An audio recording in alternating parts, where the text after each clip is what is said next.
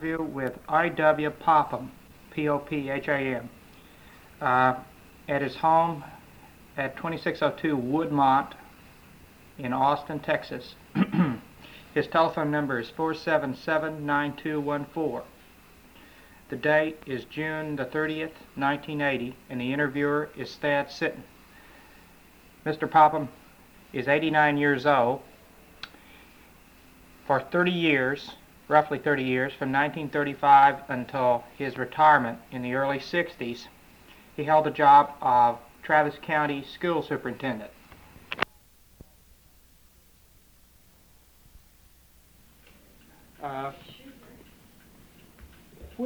I guess the first thing I'd like to ask you is what community did you grow up in? Fairview community west of Floresville, about 8 miles. And it was a rural school. We had a little town there, no railroad. We were 8 miles, about 24 miles from San Antonio, and we were about 8 miles from Floresville. The principal of that school was W.M. Wingen from Terre Haute, Indiana. So he was a long way from home. Well, he sent down, his doctor sent him down for his health, now way back in those days. And he stayed there for several years. And to this day, I say he's the best teacher I ever had, colleges and all. So he made a big impression. I mean, as a good teacher. Several of his children turned out to be teachers. He told me, he said, I want to make a teacher out of you. In 1910, I went to courthouse and took an examination to get a teacher certificate. I was just in a non-accredited high school, see. Well, the questions were sent out from the State Department of Education to the county seat and the county the county school superintendent. And I took that examination. It took about 2 days to take it. Well, I was 19 years old, and I passed that examination and accepted a job of teaching in a one-room school in Wilson County. I think it ran about 7 months. They paid out of money and I had to stop it. The next summer I went to the school we got. The following summer I went to Sam Houston State Teachers College. It's a normal school then. And then at the end of that summer they gave a state examination for certificates. They were given that, the examination were given that at the college. It was about, I think they had about 200 students then, or 300, something like that. It's just small numbers compared. But I never will forget that examination. The mathematics was the hardest you could put up in general math. And there's about 65 or 70 taking the examination. There's about 8 or 10 girls cried and got up and walked out.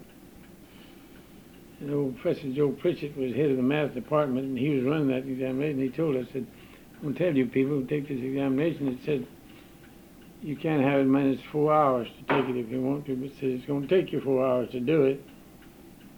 And I had a friend that later became a prominent lawyer, Houston.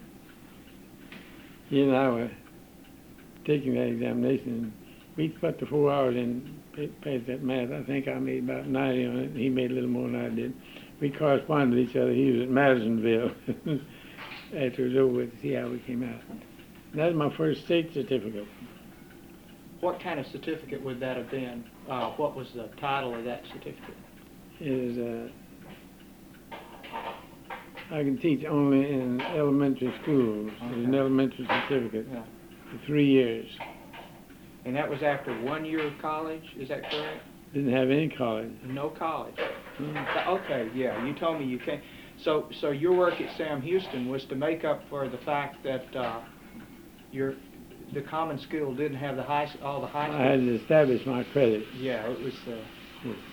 I did that Lubbock examination, One or two of them I had to take. Two, I don't remember what it was now. Anyway, I had to take examinations, some of them, and one or two I had to attend classes and make them up. And they qualified me as a full-fledged freshman, you see. Mm-hmm. And they had a large class of prep students coming from an unaccredited high school just like I did. Mm-hmm. And I got my 3-year state certificate and taught school 2 years and went back to college and established my credits at Sam Houston. And well, I'd teach a while and go to school a while. That's the way the wife and I did it. We had to. We didn't have a way to make money. And in 1920, let's see, 1929, I received a bachelor's degree at Sam Houston State Teachers College and came to Manor as superintendent and vocational ag teacher. I stayed there 8 years and finished my master's degree at the University of Texas, and I did some graduate work at A&M College in connection with vocational ag work. I was offered a job as a county agent, and I told them I didn't want it. Yeah. And then you were telling me before how it came that you I believe I have this straight, how it came that you got the job as county school superintendent in Travis County over some other candidate who did not have the rural background. That's right. Well, he didn't even run when he found out that the city principals were, superintendent and city principals were backing my campaign. He drew out. Mm-hmm. And so I believe you said they drafted you. Well, in a sense, I know what you mean, but they went to you. Is that right? And they called me and asked me to do it. Wife and I debated for 2 weeks whether or not we'd accept the Houston job, go to Houston or come here. Jewel was going to be a senior in high school next year, and she wanted to go to the university. Curtis, her son that was killed, he was the junior high school then. Mm-hmm. They wanted to come to Austin. They didn't want to go to Houston. And they talked us into it, so I came up and announced. It was an elective office. Mm-hmm. And I won the race. Then I did in that 28 years, never had but one opponent, and they did mountain thing. The lady ran against me, and I think I beat her 7,000 votes. But your predecessor in Travis County was Mrs. George Feltner? Felter. Felter. What was she like? What can you tell me about her? Well, I knew her when I came to Manor, the whole time I was there. But Manor was an independent school district, and I went there to work for accreditation of that school, and I had, in fact, all the courses credited before I left there. But all that depression like to tore us up, so, you know. But she had charge of the rural schools, and they pretty well ran on their own. She stayed in the office most of the time. She was a large person and didn't drive too well. And she didn't want to give the office up. She was German, and mm-hmm. she thought the German people would elect her. Anyway, I was elected that office, and the Good Road movement started a few years later when Dan Moody was governor. Mm-hmm. And as soon as we got gravel roads and paved roads and all that black land, we could operate buses. And the school bus movement was pretty well on the way when I came into the county superintendent's office. And you took office in, I believe you told me, 1935, is that correct? 1935. And 19, what year was it?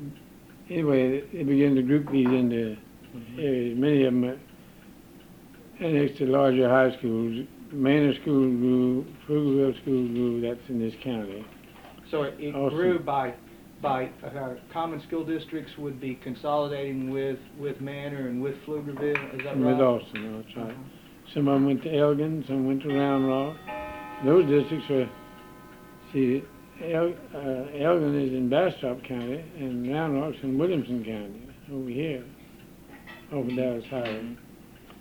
And They went to the closest, they would go to the closest independent school district. yes, we got this law passed, this law that required the school district had been dormant for 1 year. You don't know what a dormant district is, huh? I didn't before I talked to Mr. Harton, but I believe, why don't you tell me what a dormant district? A dormant district is a district that doesn't have enough children in it to have a school for 1 year. What is there a set number for the children that it has? We had to have enough to, I believe it was at least 15 children, I believe. It'd be about, that's about the number anyway. They didn't have enough children out there to operate a school, and didn't operate a school for 1 year. It was the duty of the county school board to annex that school to one district or one or more districts. And But that law was a relatively recent law then. I mean, it it was. was new law. And when did that come in? Roughly? Wait a minute, see if I can tell you. Well, I went in 25, I would imagine about 29 to 30, somewhere along So the dormant, you know, like I look at I've been reading the county school board minutes, Mhm. which of course the county school superintendent Felter, Mrs. Felter before you, and then you kept the minutes for the school board meetings. there. Mm-hmm. And I see the districts listed, and I notice that the districts, that there are holes in the numbers. There'll be Common School District 1, and then we'll go to Common School District 3. Now, what I was assuming is that there had once upon a time been a Common School District 2 in Travis County, but it had gone dormant and was no longer being listed. Is that Well, they could be consolidated without being dormant if they wanted to. okay? Yeah, it's either consolidated out of existence with another district, or perhaps Annexed. annexed, yeah, or gone dormant. Mm-hmm.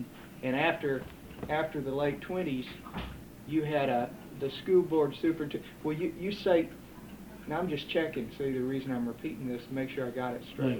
Yeah. The county school board superintendents had a legal obligation to That's see right. that a district that had gone dormant for more than a year was consolidated with some other district or districts. I would take a copy of the law and call a meeting of the school board at the schoolhouse at night in the dormant district and invite the public in that community if they wanted to come. A lot of them had telephones, and the trustees did. And I'd go at night and meet with them there and preside over the meeting, read the law to them. I said, now, the county board wants to know where you want to go. And where would you like to be annexed? And I said, you don't have a choice in the matter. You're going to have to be consolidated because you're dormant. And they accepted it. We had several districts two or three districts went to Round Rock. That many more went to Elgin. One or two went to Buda. And a great number of them was annexed to Austin. Well, you know, one of the things I'm trying to understand is, you know, I understand some of it, but I'm trying to really You just ask any question you want, and I'll try to answer Okay. it. This business, there were all these common school districts in the county and in the other counties from really the 1890s right down to the 30s.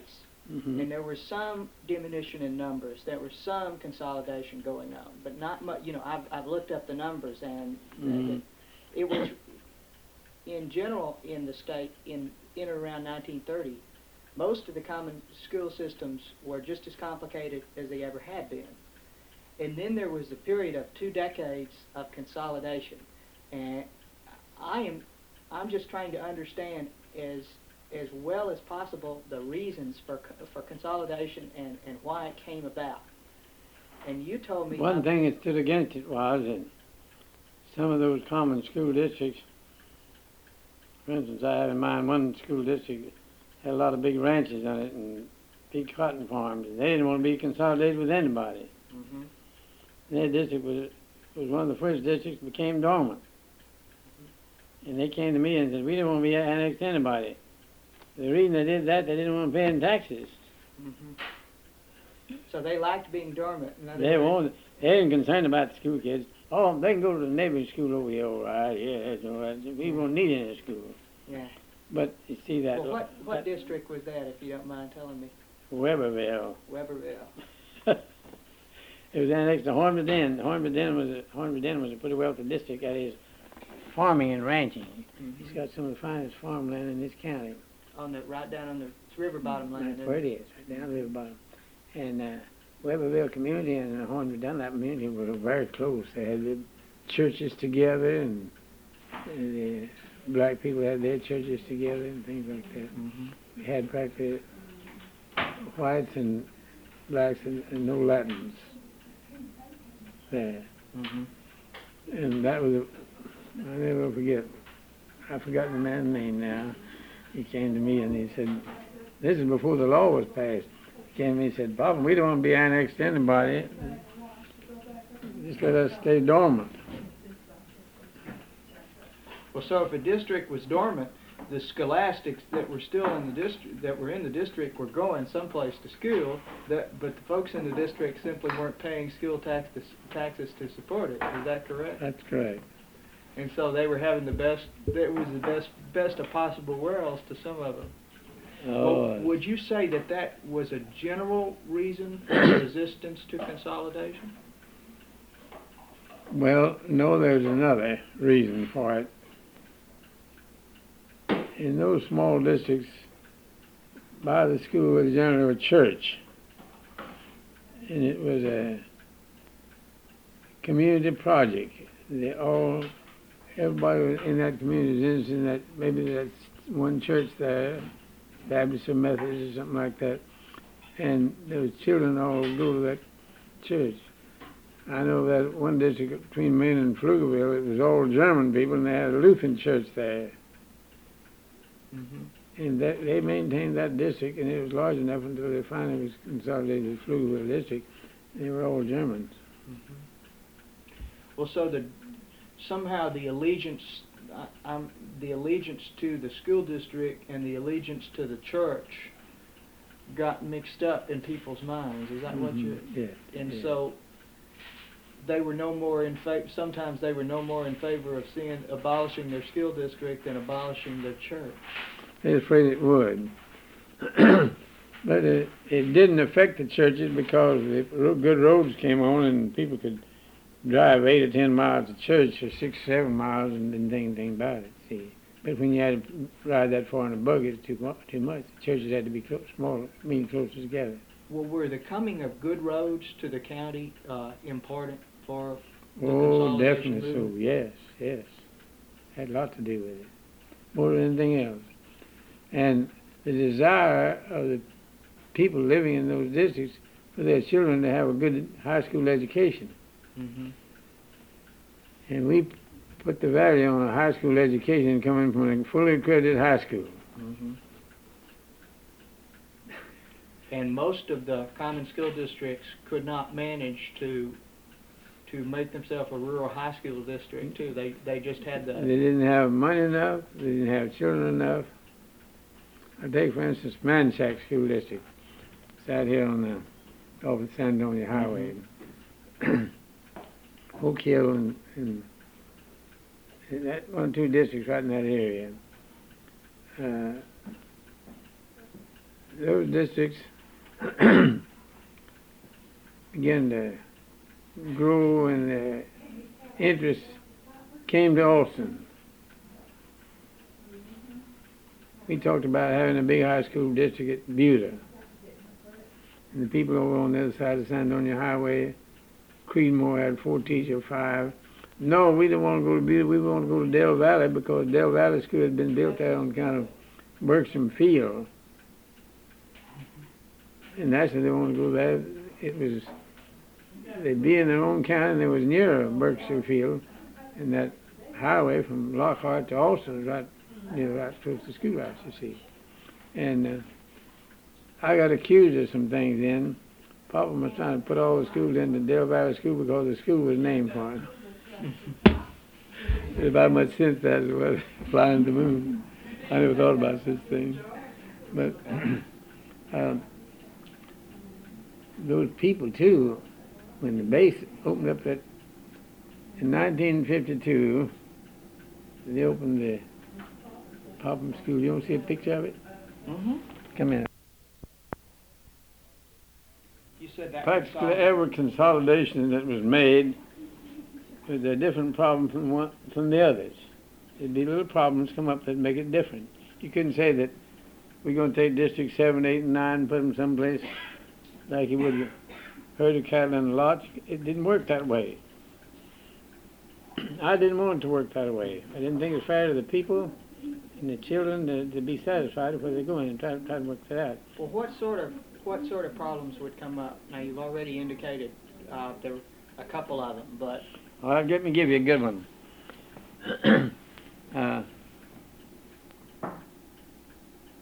The district that was being annexed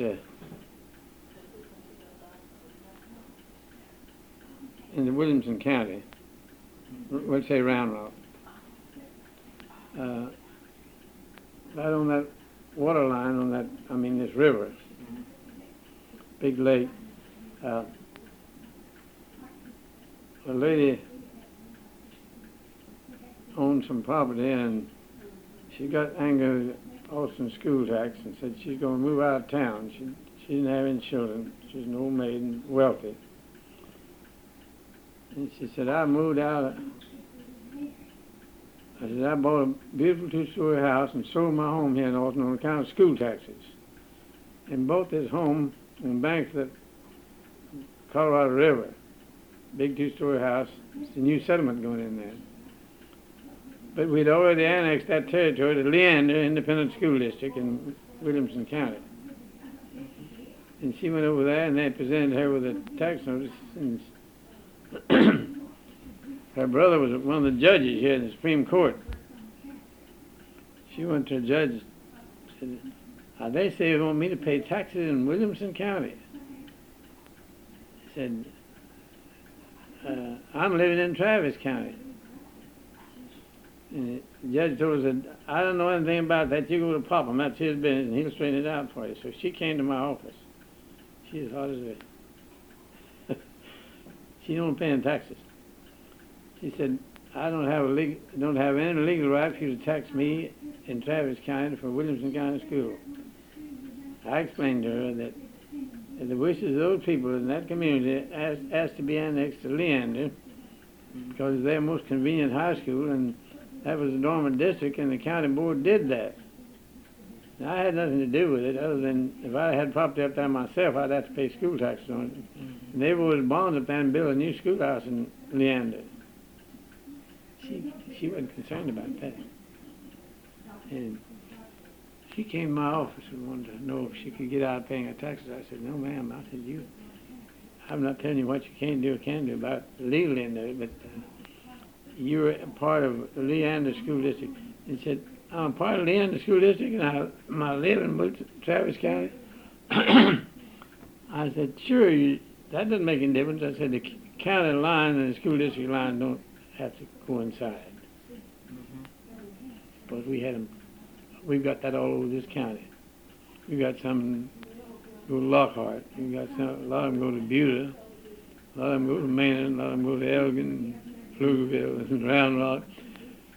I couldn't keep it any other way. Because consolidation, the people could choose to go where they wanted to go. The county board did their best to send those people to where they wanted to go. And I told them that I would have meetings with every school district when it had to be annexed. I would take the school law and have a meeting with the board and the community. We have community meetings at the schoolhouse, the old schoolhouse. And to tell them that's what we had one out this side of Round Rock one night, and old Perry was superintendent at Round Rock School, and some of those kids were already going over there, and I told Perry, I said, Perry, we're going to have a meeting over there tonight. I wish you'd come on over there and talk to those people, because that's where they're going to want to go, and I think if they had an invitation from you, it'd be a lot of help. So he came out there, and I got up and read the law, what the law was, and most of them understood it beforehand. But some of them get some funny ideas about it. When they hear the law read about it, what they had to do, that they had to be annexed to somebody, and the county board was going to send this information, and the county board was going to do what you people request. And they voted in that meeting there that night to be annexed to Round Rock School District. And Mr. Perry got up and invited me to join their district. He and I were good friends, of course, had been for a long time. But except for that woman, in very few cases, we found no big opposition to consolidation. Well, it's a matter of selling those people on benefit to the community. Consolidation was. Well, did the process of, now I see as a routine sort of business showing up at the county board meeting. You know, I've been reading the county board notes. Mm-hmm. Something like this, some kind of approval of the transfer of several students from such and such a common school district to so-and-so high school, and there was some arrangement about tuition that was made? Yes. Mm-hmm. How was that tuition thing handled? If they're going to what's that, an accredited high school. The state didn't pay enough money to pay all that tuition, and the local district had to make a contribution to it. And the districts found out their responsibility, and they did that. They paid that tuition. The districts paid a portion of the tuition. I'm repeating this to check that I've got it straight. The districts normally paid a portion of the tuition of the students from their district who were going on to take some higher grade work outside of the district at a high school. Is that correct? Yes. And would the trustees at the district level approve that, and then would the county school board approve it too? Is that the No, the county school board didn't have to approve that. If they voted to pay, the trustees in the local district would agree to pay so much. Let me give you this example. At Leander, I went to a meeting over there, and some children were going from a common school district there in the hill country over to Leander School, and Leander School District wasn't a wealthy district. It was just a little small community town. And they had to count careful about their money. And they invited me to a meeting to consider these children going over there. And they weren't charging them in tuition. And I think they were in debt about $300, and they just couldn't pay it, didn't have money to pay it. I had the school board meet with me over there at Leander. And I said, let's stop a minute, let's go into a private meeting. I want to have a private meeting with the school board. And they saw that they were supposed to be having pay on the children going to high school, and Leander was accepting without pay. I said, you fellas got about $500 left over in your school budget, local taxes in your district. And Leander needs that money to operate their school. I said, I'd like for you to pay that $300 debt that they owe. They said, yes, that'd be all right. Mm-hmm. They passed it. I went back into the other meeting then, and so he said, you owe $300. I'll mail you a check tomorrow, $300. Trustees they'll sign the check, and I'll mail it to you. Mm-hmm. And it just sealed up attitudes. Those people in Leander thought, my God, we got a lot of money for nothing. Said, of course we appreciate it. Mm-hmm. And it created a much better feeling in the two districts, you see. Yeah. Then they were later on consolidated. Yeah. Well, is that, you see what I'm trying to get at, is that kind of a common pattern?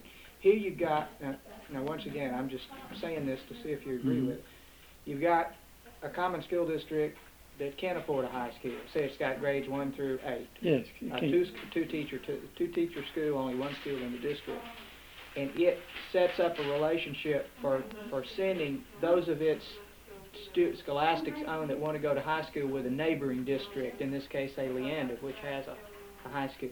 Now, is that, and that contributed to the eventual consolidation of that school district with Leander, or any other case where that's going on? It did it in nearly every part of the county. And 90% of the time, the local trustees in the small districts were willing to cooperate with the other districts.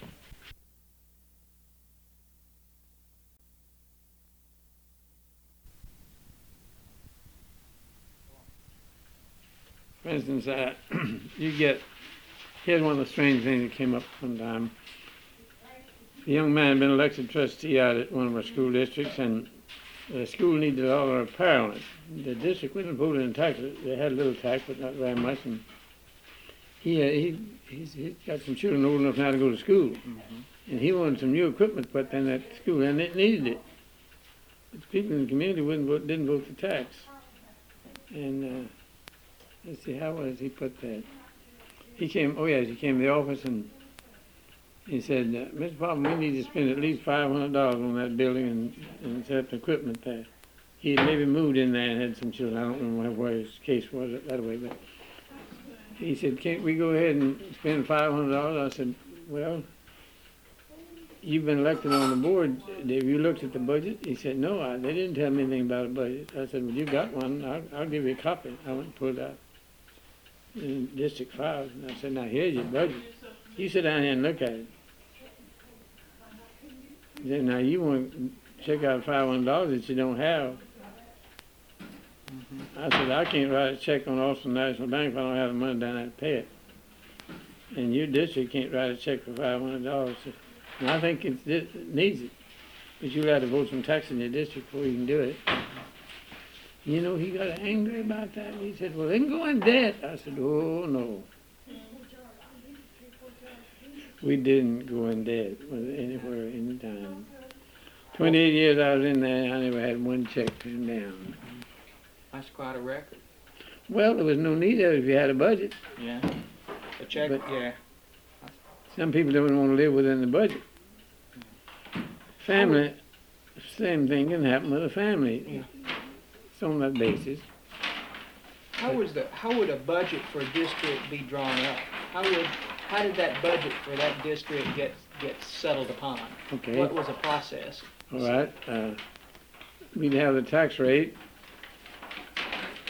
I'd have the assessed valuation of property in the district. I'd know how much money is going to, very close estimation of what the local tax would amount to. So you'd know what the local taxes would be for that portion of the budget coming in. Yeah. I had them figured, and had them look at it, the trustees. I did a lot of meeting with trustees at night. You know why I did that? So many farmers work during the day, and you try to have a school meeting in the daytime, they'd be so anxious to get it over with so they could run back to work, and it's only normal to do that. But if we'd have a meeting at the schoolhouse tonight, we're going to meet at 8 o'clock and we're going to handle that budget.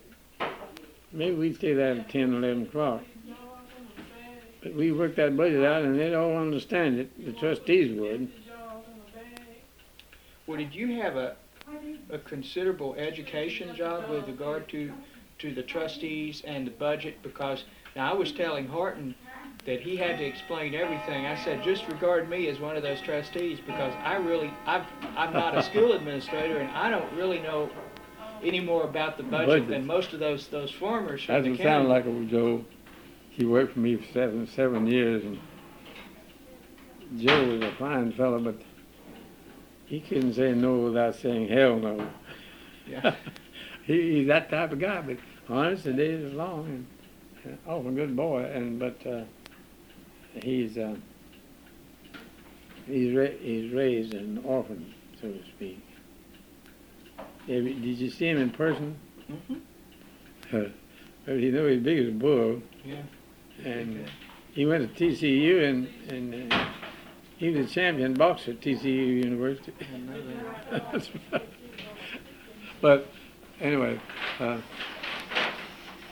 his wife said the day after Joe was working, she said, Mr. Popham, Joe's learned more working with you about school finances than he ever learned to be in the university 10 years.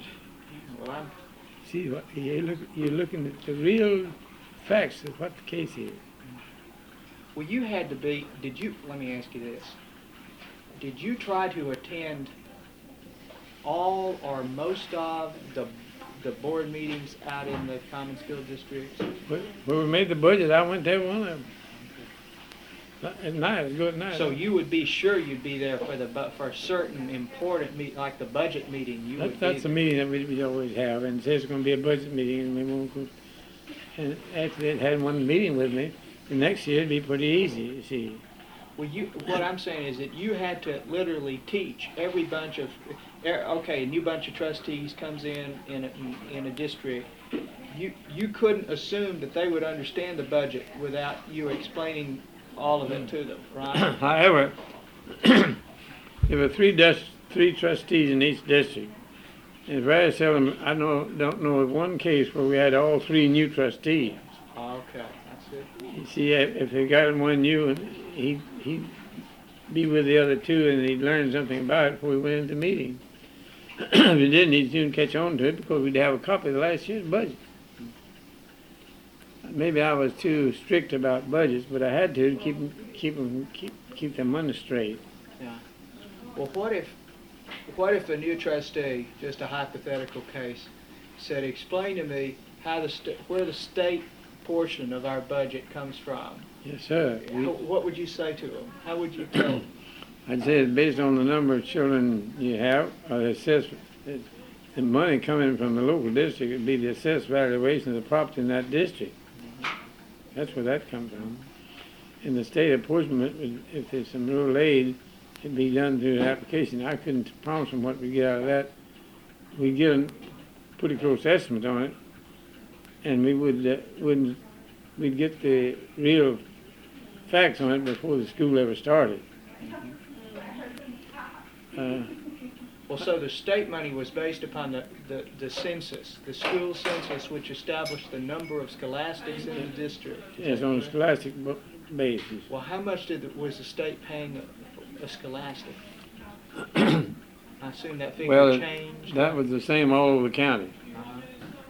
It was even the same in Austin as it was in Maynard, it was in every common school district.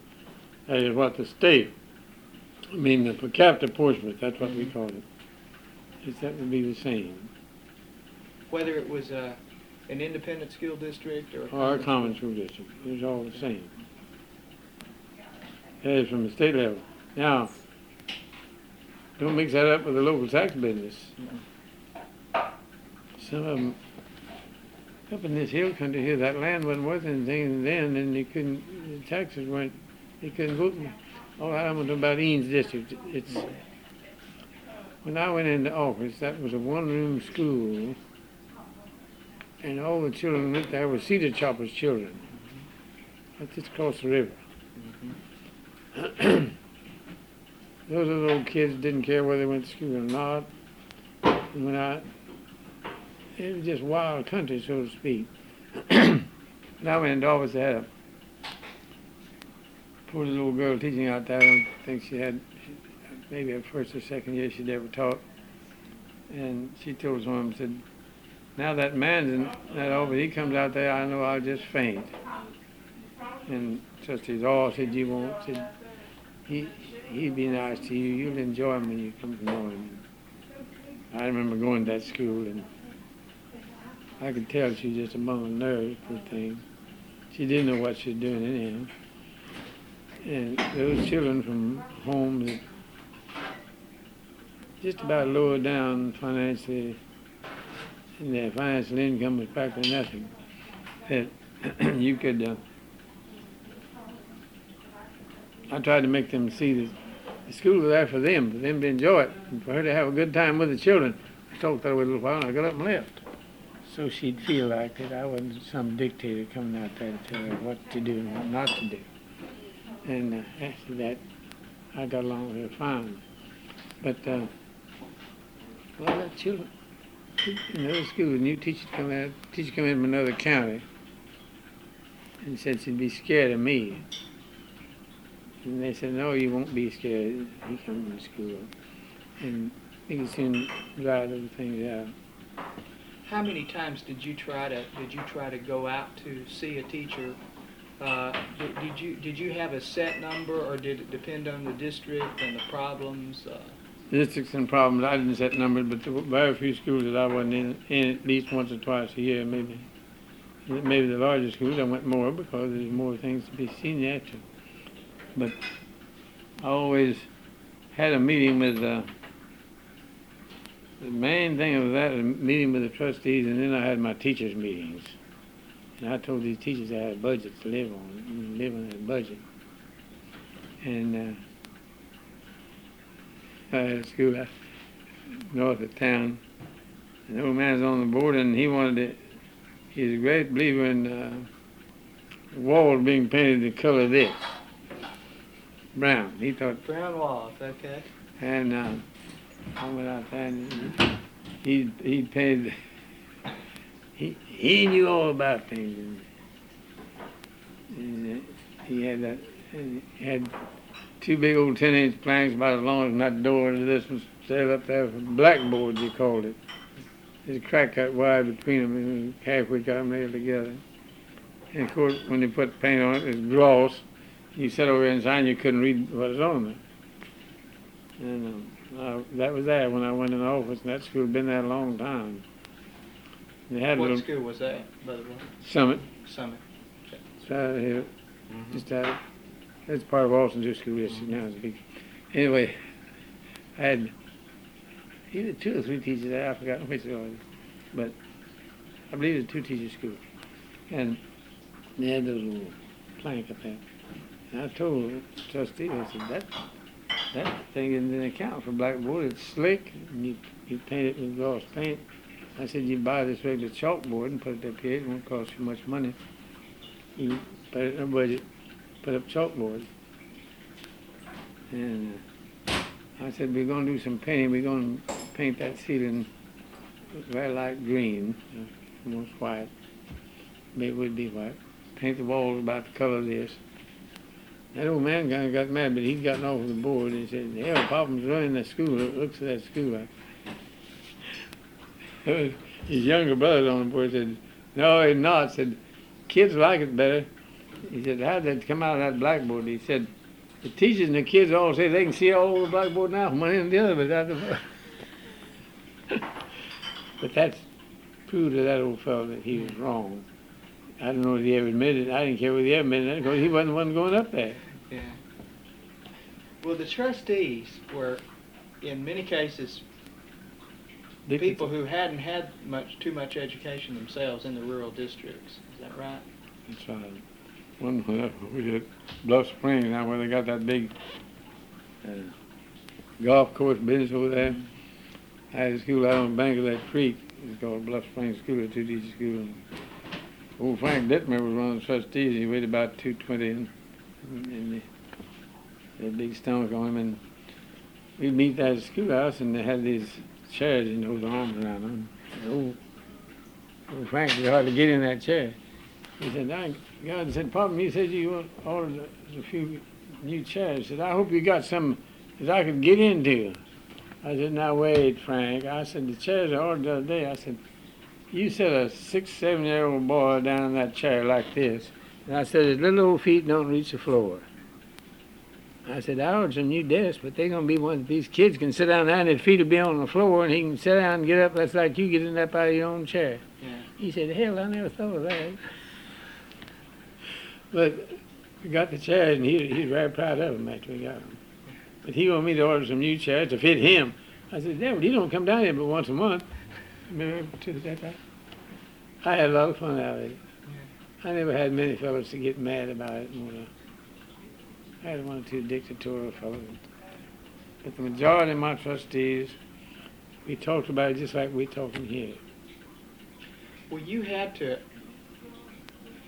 be diplomatic with the trustees, is that right? I mean, you had a lot of different people that you needed to get along with. Yes, So- sir.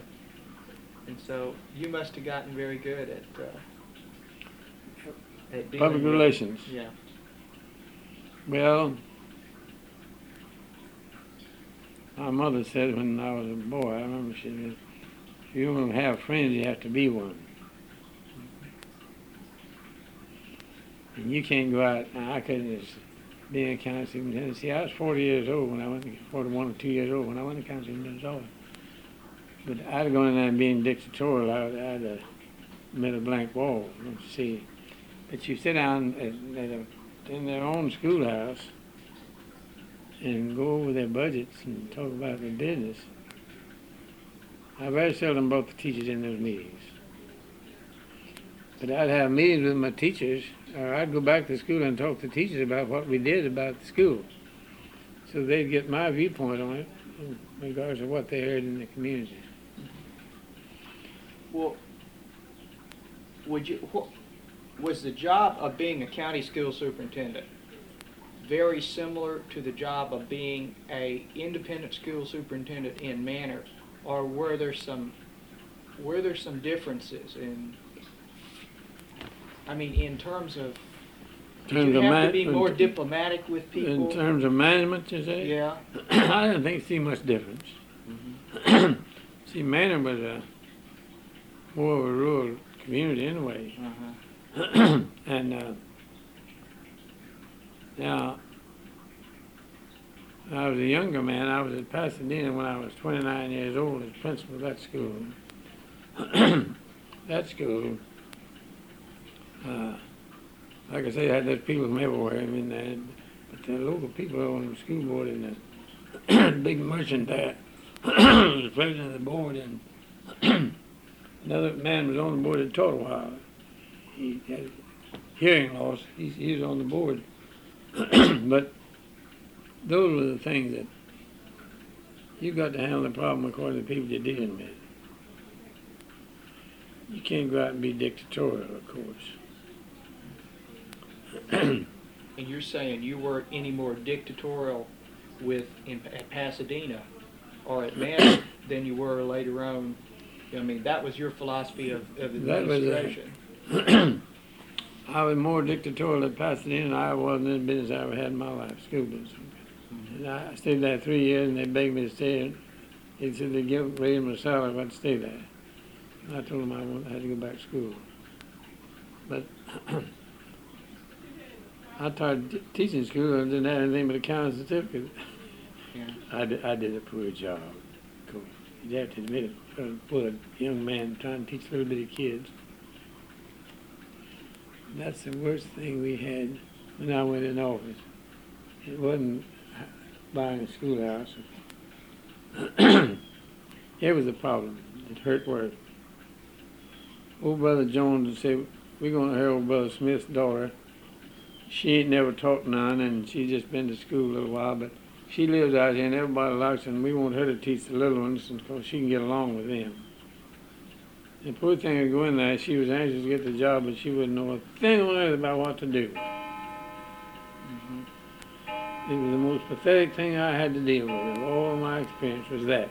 I went to the State Department of Education and said, you qualify for a supervisor, you know that. And here's one thing that I took advantage of. A girl that had made the application to teach with me in Manor and couldn't live out there, and they wouldn't hire anybody that wouldn't live in the community. That was their regulation. But I knew this girl, and she's a young married woman, and her name was Dorothy Peckham. I called her and told her, I said, Miss Peckham, why she come up here to the county superintendent's office? I want to talk to you. I'd been in office about a year when I came to this conclusion. And told her what was happening all over the county. Old Brother Jones would want to hire Brother Smith's daughter because she lives there, but she ain't never taught nothing. We'll give her the little bitty ones. And they didn't know a thing in the world to do with them when they got there. Dorothy Peckham's car was loaded down with primary equipment. not necessarily a lot of expensive stuff, but some of it was. And if there was a diplomat in the world, that little gal was. And some of the older principals here said, Mr. Popham, we don't need any supervisor. I said, well, your definition of a supervisor and my definition is not alike. They'd say, what do you mean by that? I said, some of you women have in mind that I'm going to send somebody out there with a paper and pencil and find out how many mistakes you make or didn't like the looks of your clothes and stuff like that and come back and report to me. I said, I don't need that kind of a supervisor. That's not a supervisor. I said, this supervisor I'm putting on here is going to be working with the primary teachers and with beginner teachers. And I'm going to expect the older principals to help them too. She stayed with me 10 years, or 12. She did far more at the learning process in that school than I ever did. Because she just hung with those little, she'd carry a bunch of stuff and make them like it, and some of the teachers would buy it themselves. So they needed to get the parents to help them buy equipment. The school had a little extra money, we bought it. Well, was it a continuing problem to try to get the trustees and the districts to hire the best teachers? Was that a general tendency to want to hire so and so because we know her daddy and I had that to deal with. Well, how much power did you have to say no to a district that wanted to hire somebody? I had no legal right. They had the legal right to employ the teacher, but I had a legal right to question about her ability after she got there. If she didn't do it like it ought to be done for a year, I wouldn't mind talking to them about it. I had some cases like that, but a lot of them were funny. One of the biggest, funniest, strangest cases I ever had was when integration went in. I had some colored teachers that just, some of them were shooting. Just saw it. Then I had old Robbie Jones, a colored girl, that was one of the best teachers I had in the county. And when they started consolidation, she was down at Hornby Dunlap and didn't have enough colored children left to have a teacher anyway. So I moved her over to Creedmoor, where I had about 4 or 5 teachers and put her on that school. Joe Horton was helping me, and I said, I'm going to know at about the time I got out of office. I said, I'm going to put Robbie over there, and I called the trustees. I said, you've got to have one colored teacher in that school out there, and I'm going to send a girl out there, and I want you fellas to accept her contract. I said, she's the best colored teacher in the county. Otherwise, I'm going to lose her. I don't want to lose her. They hired Robbie. They had some of their own teachers. Some of them lived out there in the community. And I went out there to visit the school. After I went out of office, 2 or 3 months, I went with Joe Horton out there. And one of the ladies teaching out there said, I said, how's Robert Jones getting along out here? She said, Mr. Popham, you sent her out here. You know how she's getting along. She said, she's the best teacher in this school. A girl that was working in Buick people here in town lived out there, and their daughter was going to be in school out there, and they were skeptic about that. But after their daughter was in the school 1 year, I went down my car down there and fixed it. She said, thank God you put Robert Jones out there. I said, wow, that's a black girl. Yeah. She said, I don't give a damn. She's the best teacher you got out there. Yeah. That sure did help me in settling that integration problem. Yeah, I can see. And you had to people valued a good teacher after they got to know it. Yeah, and they were. Well, had a problem in Dell Valley. Dell Valley wanted to have a football team and didn't have them. Wasn't 4 blacks went over there. And they could. Everybody beat them, I think. And then put that integration to pull 2 or 3 of the nigger boys out of Austin School. Went back out there to Dell Valley High School. One of them was about 6 feet 1 or 2. He weighed about 185 pounds. He got on a rabbit, and he was a faculty all-A student. And he had 2 more years in high school. The second year of that, they made him captain of the football team. Down there, they won games everywhere they played. They had about 3 nigger boys in there that just like rabbits. And they did play they did play football and go to school. That's that. But I'm just saying that those boys helped break down the barrier.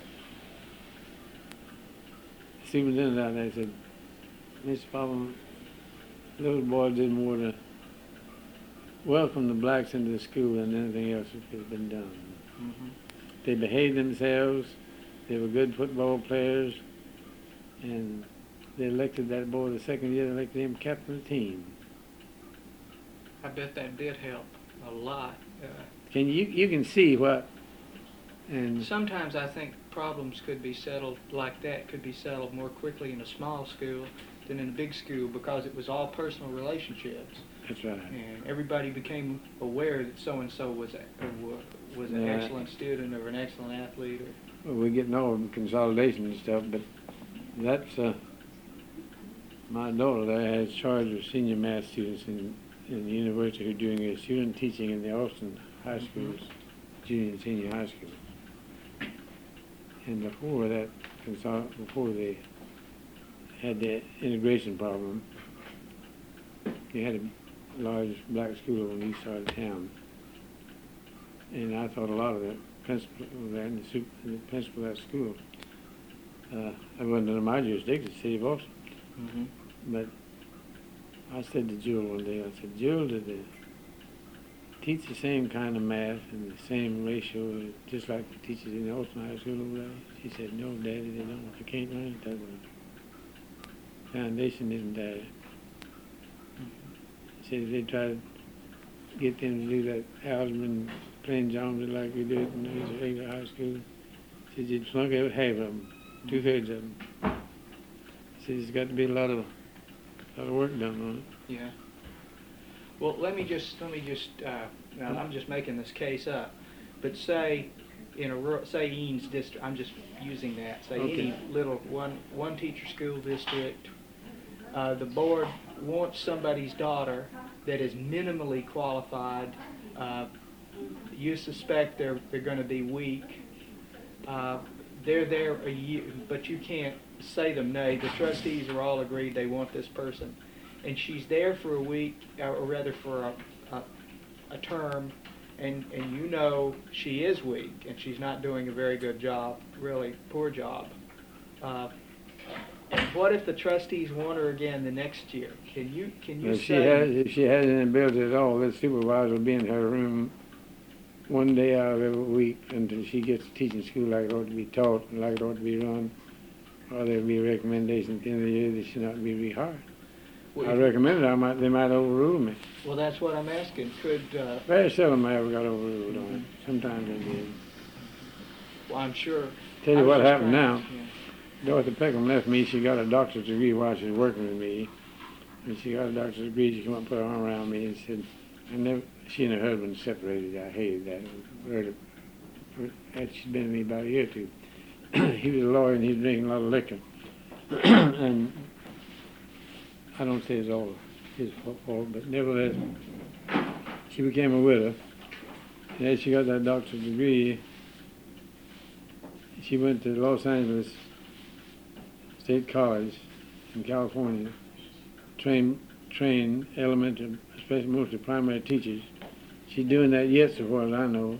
And she went out there and salary double of what I was paying her, just about. And she comes back here. She's back here this last summer. And when she comes into town, or if some of these teachers get talking to me, that she stayed with me 12 years. They say to me now, Mr. Popham, have you heard from Ms. Peckham lately? I still remember. They didn't only remember, they loved her. Now, some of those old-timey principals kind of had that, we don't want somebody out here telling us what to do. Dictatorial. I said, you won't get that out of her at all. If I find it out, she won't be here. I said, I'm not having anybody dictating to you. And she's going out there to find trouble and write down on pencil and come back and have a private conversation with me. And I'm not looking for that kind of stuff at all. I said, you and I settled those problems, the principal. Well, she would carry a whole set of teaching materials in her car when she visited the schools to show Mhm, the teachers how yeah. to use stuff or to leave stuff in the school. or- She'd accumulate a lot of that, and she'd go by of us on the corridor. We'd help her. Well, couldn't take schoolmen to do it, but she'd get a hold of it. She's just too doggone good a manager not to have it. She'd just have copies of it. And oh yes, most of these people that had that stuff to sell, they'd give her copies of it. See why? Mhm. Sure. She had a car loaded with it. And she was this kind of a diplomat in 2, 3, or 4 teacher schools. Sometimes you get some of the teachers don't like the principal, or some don't like some teachers, and get personal things, get into it. They couldn't drag Dorothy Peckham into it. She wouldn't do it at all. She said, now don't talk to me about, she said, I'm talking with you about school, and let's don't talk about Miss Jones over there. Let's set that alone. Yeah. They'd try to get her on their side and whatever little thing was going on Yeah. there. They'd try to. I had that trouble with another supervisor, and I had to let her go. She got too much of that. Had a nurse that I had trouble with on that. She'd help create antagonism among the teachers. And that's an awful bad thing to get in the school. Well, I don't know if I've done you any good not talking to you.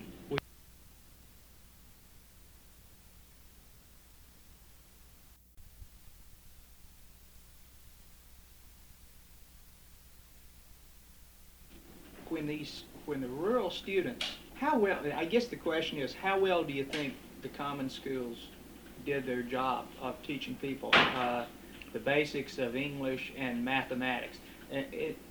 How well did the students do when they came in a general way, when they came into the town school to finish their high school or when they transferred in? If they came out of, we had 7 grades, we called 7 grades elementary schools. Mm-hmm.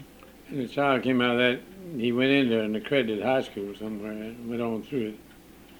For instance, I had one girl out here that, in the Elroy community in the northeast part of the county, it was a 3 or 4 teacher school when all the time I was in office. And that girl finished out there, she rode that bus and went all the way through Austin High School. And she knew how many miles it was from her house to Austin High School. And she had an article that told how many miles she rode that bus the time she finished high school. Fool things like that, you know. And those kids came in here. I would say 9% of them left those 7th grade schools and came in here. They could do just as well as 7th grade kids here in town. So they were basically on a level. They were not. They didn't have a lot of. I'm sure they had Some problems of adjusting. timidity. Yeah, that came from being from a small school to a big school. Oh, yeah. But in terms of their schoolwork, they were. I think most of them were on a level, maybe a little bit below it, because the ones that used to be on kind of a new environment. Mm-hmm. They kind of felt that they were inferior or something until they got started in it and Yeah. worked out of it. They would have had some sort of psychological problems, really, That's more right, than their that's right. intellectual problems. I know going and establishing my college credits myself when I came from an unaccredited high school. Mm-hmm. I went to the courthouse and took examination. I went down and took the state examination at Sam Houston and got a state certificate. I didn't fail either time, but my grades were pretty high on the state examination, I understand. Anyway, those papers were sent to the state. They weren't graded there in Huntsville then. It's a state examination for certificates. Of course, if you were going there to get your credits established, that's nothing else. And I had established my credits when I went to college too. I passed most of them by examination. I had no trouble with English, no trouble with math. I think I had to take plain geometry over. I didn't have much geometry teacher when I was a boy. But I like math and got along with that fine at that. But I had to say, of course, in algebra. And Well, this has to do, really, I feel free to jump around too, but it just occurred to me, a question. Did you have some people, some resistance at the community level to consolidation from people who just did not want to lose the community school? With some of the... that was the biggest problem. People didn't want to give up the little community school. That went so far with a little mountain school up here. It was annexed to Eanes out here. That man just loved that school and community, and he and some neighbors built the schoolhouse themselves out of their own money. Put up a little old frame building. He lived out on the bank of the river almost. And when I told him that he's going to have to close up that school, it didn't have enough children in it to legally maintain its operation, he sat in my office and cried. I said, well, now, I don't think you ought to feel that way about it. Your children are not in school anymore. And I said,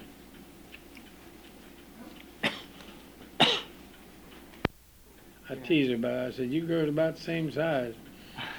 She weighed about 100, less than 110, and Willow May weighed 230. Yeah, But she's it's a little difference there. She's raised down close to Bastrop. Mm-hmm. And I give her a lot of things. In fact, her father living here in Bastrop, and he's in a wheelchair. I said, well, I'll give you some shirts for you, Dad. I picked up 4 or 5 old shirts I wasn't using anymore. that had long pointed collars on or something. And I said, you want these shirts? He said, yeah. I said, my dad can wear them. He's about your size, a little bit smaller. I'll give him several little things like that. Yeah. Even give him a Sunbeam safety razor, and he said he wouldn't take anything that razor. I got a hold of a Norelco using that. Do you ever use one? Mm-mm. Never had for some reason. What do you use? Just a blade razor. Is that right? Yeah. Maybe I don't know any better. I'll show you one, Director. My daughter, her husband gave me a new Norelco. Yeah. That beats anything I ever shaved with in my life. Yeah. You can wash your face real good. I use some kind of a stuff to dry your skin with. Pick that thing up and run over your face, and you've got to go back and feel that and see whether or not it cut it or did cut it or didn't cut it. It never hurts, never makes it, cuts Never or anything. irritates the face. Mm-mm.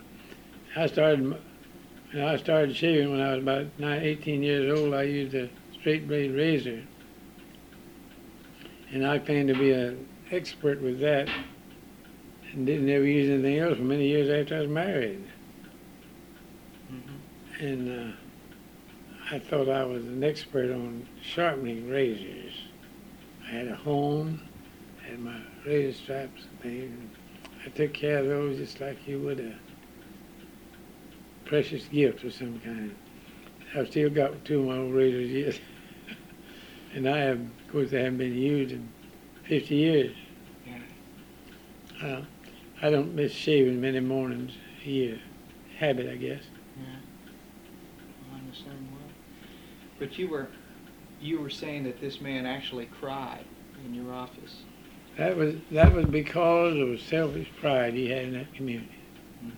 He wasn't mean. He was just a very sweet fellow. I thought a lot of him. He said, Papa said, I hate to give up our school. He said, I hate to give up mine and your relations. I said, we don't. I said, when you come to when you come to town, come by and visit me. And he said, you always were, the children liked you, the teacher liked you. I said, well, why shouldn't I? I had no reason to tell him I was a dictator or something. And he said he could realize, he said he wasn't being ugly about it because he knew it had to be because the children moved away. But what happened, that district was annexed to Eanes, it became Westlake Hills, big high school now. Because they won the state championship in Class C baseball recently. Yeah. Well, I'm just trying to figure out what the community school meant to those little rural communities. You know, what sort of the meaning it had for them. Well, it had to have, one reason it had no way of getting away from that. They didn't have any automobiles, and a distance of 2 or 3 miles was a long ways. I think that had more to do with anything else. But when good roads came in, that cars by, they were much closer with an automobile to Austin than they were to the next door neighbor. Well, did the communities use those schools in any other way except the education? Did they? Did they use the premises? Is what I'm saying. You think did it break it down in the? No, I mean, while the schools were out there, while the school was a going concern in the community, were there other uses that the community made of the school building and the school premises that might help to explain? Oh, the attachment? they had little parties and things like that in the school building. I think the majority of those little old schools thought a lot of their school building and equipment. Nobody ever bothered it. You hardly ever heard of anybody going to stealing the furniture or burning it up or anything like that. I don't recall having a schoolhouse burned while I was in office. And I know I couldn't tell you how many I saw close up from kind of consolidation. And by grouping, I'd say, which is consolidation. Well, I'd say good roads. Yeah. Good roads and had more to do with that, and different methods of traveling had more to do with it than anything else. In other words, you got a little unit here that's 2 miles wide or 3 or 4 miles wide. All right, when a big highway come right along here, and this other community had one, they could take in 3 or 4 communities as big as that one, and not have to travel any further. Enjoy a car ride, if anything else. They did that. Automobiles had more to do with consolidation than anything else. Well, and the necessity for advanced education. Yeah. There was no question in my mind, and there was that the purpose of a consolidation was to give children better education opportunities. I think it did that. Maybe in a few instances it didn't, but I'd say 9% of the time it did. Another thing it did, it taught children how to get along with people. Association. It broadened their environment to such an extent it gave them a chance to know more people and it was better for them. Yeah, I can see Don't you that. think that was the biggest thing there was in it? Besides, now we had a number of children that came out of these little bit of districts that turned out to be strong students. That daughter of mine she went here all the way through Manor School, and she became being at Austin High School her senior year, which was hard on that child.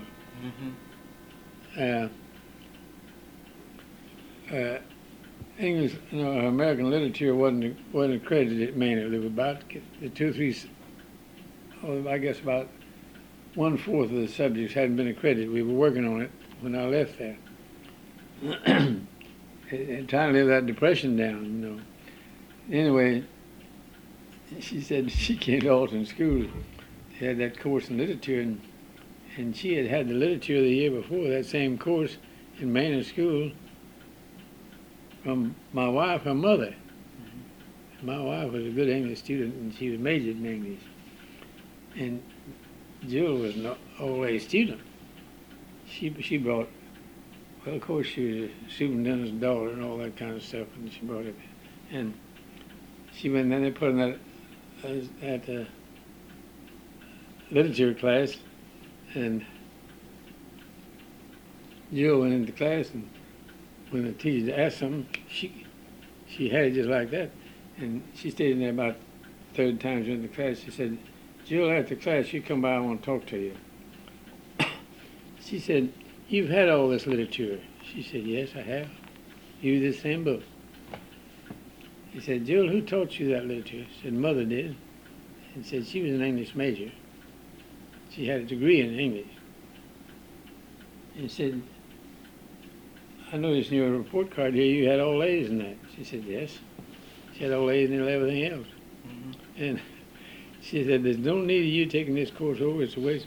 She just took and went on down to the principal's office, and George Wells said, no, said, tell her to drop it and give her credit for that. Said she didn't meet the class but 3 times. But that wasn't true with some of the other courses she had to take. Very little repetition. But not because of my daughter, and I was county superintendent, but because she was an all-A student. Mm-hmm. She was a Phi Beta Kappa math major at the university. Mm-hmm. But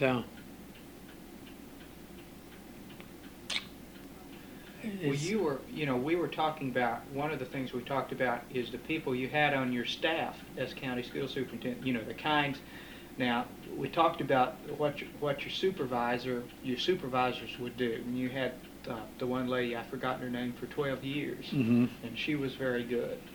Some of the others weren't as strong as she was. Weren't as strong as she was. Now there was another, now this is the first time I'd ever heard this term. What is a visiting teacher? Now you hired Joe Horton first, when he first went to work for you, he was a visiting teacher. Is that right? I believe it was. I've forgotten to tell you the truth. What does a visiting teacher do? I hadn't heard of that. I don't know where you got that term. I guess it was. Maybe he meant supervisor. I think he should use that word. Now, he didn't have to do much supervision. You taught in high school most before he came to me. Yeah. And he was assistant superintendent. He kept the books and things like that. That's what he did. Well, how much, okay, well, I understand, yes. The supervisors really were visiting teachers. They were they were their job was to help the teachers do a better job, The supervisor's job was to get in that car and get away from that office every morning going out to school. Okay. That'd be the best way to answer it. Yeah. But Joe didn't have too much of that to do. Maybe part of the time he did, but most of Joe's was office work and things like that. He was assistant. I think his title was assistant county superintendent.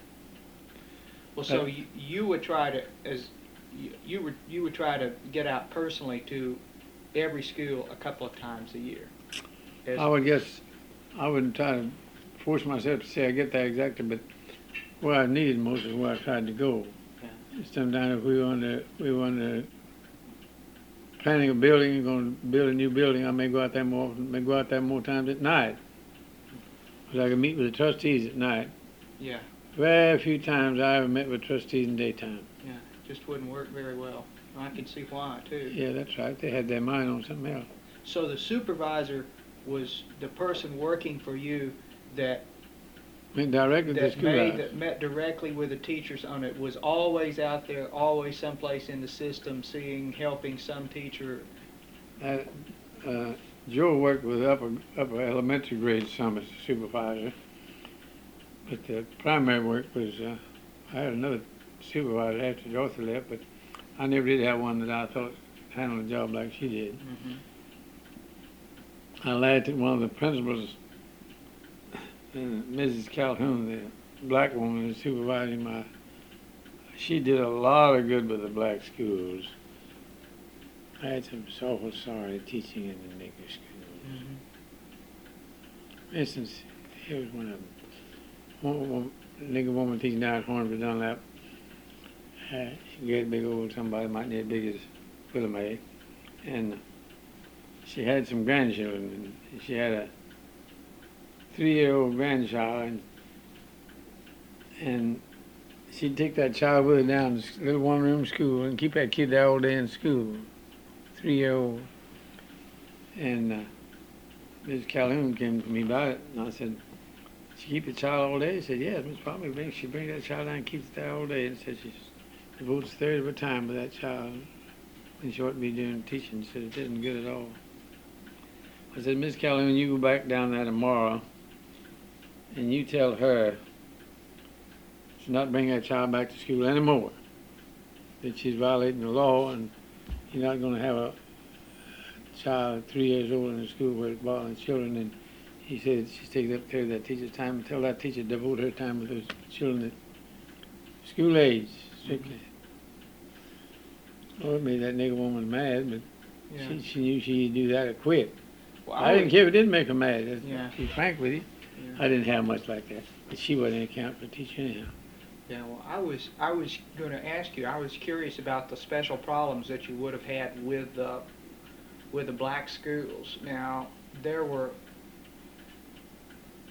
how many of the districts, roughly speaking, when you took over? Say there were 26 or so when you took. Yes, How many of those districts would have, I'm approximately, how many of them would have had black schools? Black in the schools. district? Well, it depends on what part of the county it was in. Back this part of the mountains up here in the hills, none. Mhm. Go to Manor, over to the Williamson County line, or back to Bastrop County line. Lots of where we had big cotton farms, we had lots of blacks. So when you got down in the better soils, the areas along the river, toward the river, where there was the good alluvial soil and the cotton farming, that's where you had the Had a lot of you had the blacks. And I've noticed this growth of that. A lot of those blacks are gone from there. You know why? They couldn't make a living there. Wasn't anything for them to do. The parents didn't. Old man Jones had a big cotton farm out there, and he worked it with a bunch of niggers, and they were all gone. He didn't even have a tractor. Well, they had when the tenant system went. That's right. That's when They whole moved. thing- Well, You know who got them here? Houston got it. 75% of them, I think. Really, from around here. Oh, you know. Well, There's a whole lot of them in Austin, too. Well, did you have instances? Now I'm talking about again when you came in, say in the 30s around. Did you have any instances of black trustees in any blacks on the school boards, the local school boards? Oh, no. What did Listen. you ever? When I was most of that, the blacks didn't vote anywhere in anything. As long as I was in office, I don't remember them ever voting in an election. Now it's a different story. Did you ever hear of something? Not necessarily in this county. Did you ever hear of sub-trustees? Did you ever hear of whites having the whites that were running the school district having black sub-trustees to give them advice about the black school? I mean, I never had anything like that. I heard of that from Caldwell County in one place, but I never have been. I haven't picked up any other. Now I had this black supervisor, and she worked only in the black schools. That was Mrs. Calhoun, and when another girl that I had we had Dr. Peckham left here. One of the principals said to me in the office, "Mr. Palmer, I know one thing you can't do. That the most capable person you've got now in the county for a supervisor would be Mrs. Calhoun. She was smart. She was educated, I think, in some northern state, married and came down here, and she'd had good schooling, and she had the ability to do it. Now, here's one thing. I don't know where you call this. I don't know what category to put it in. Jewel says that a lot of the black children can't get math like white children can. They have the ability to get it. Do you agree with that? I just haven't had I have never. I think it's plausible. I've never had any direct experience teaching blacks, and so I don't never have taught a- any of them either. I taught some Latin Americans, and then you had a language problem there a lot of times. When I was teaching school in Wilson County, in Bexar County. I taught in Bexar County 1 year. I didn't have any Mexicans there, but I had, nobody did. But I've had, I've been to school where the Mexicans in the same school as the white children. We had some of that. I went to school with something like that. Mm-hmm. And sometimes you'd find a Mexican family with it. Those kids could learn just like the white children. Then you'd have some in there that Mm-hmm. they just come to school 3 or 4 months here and go home, wouldn't come back. Stuff like So that.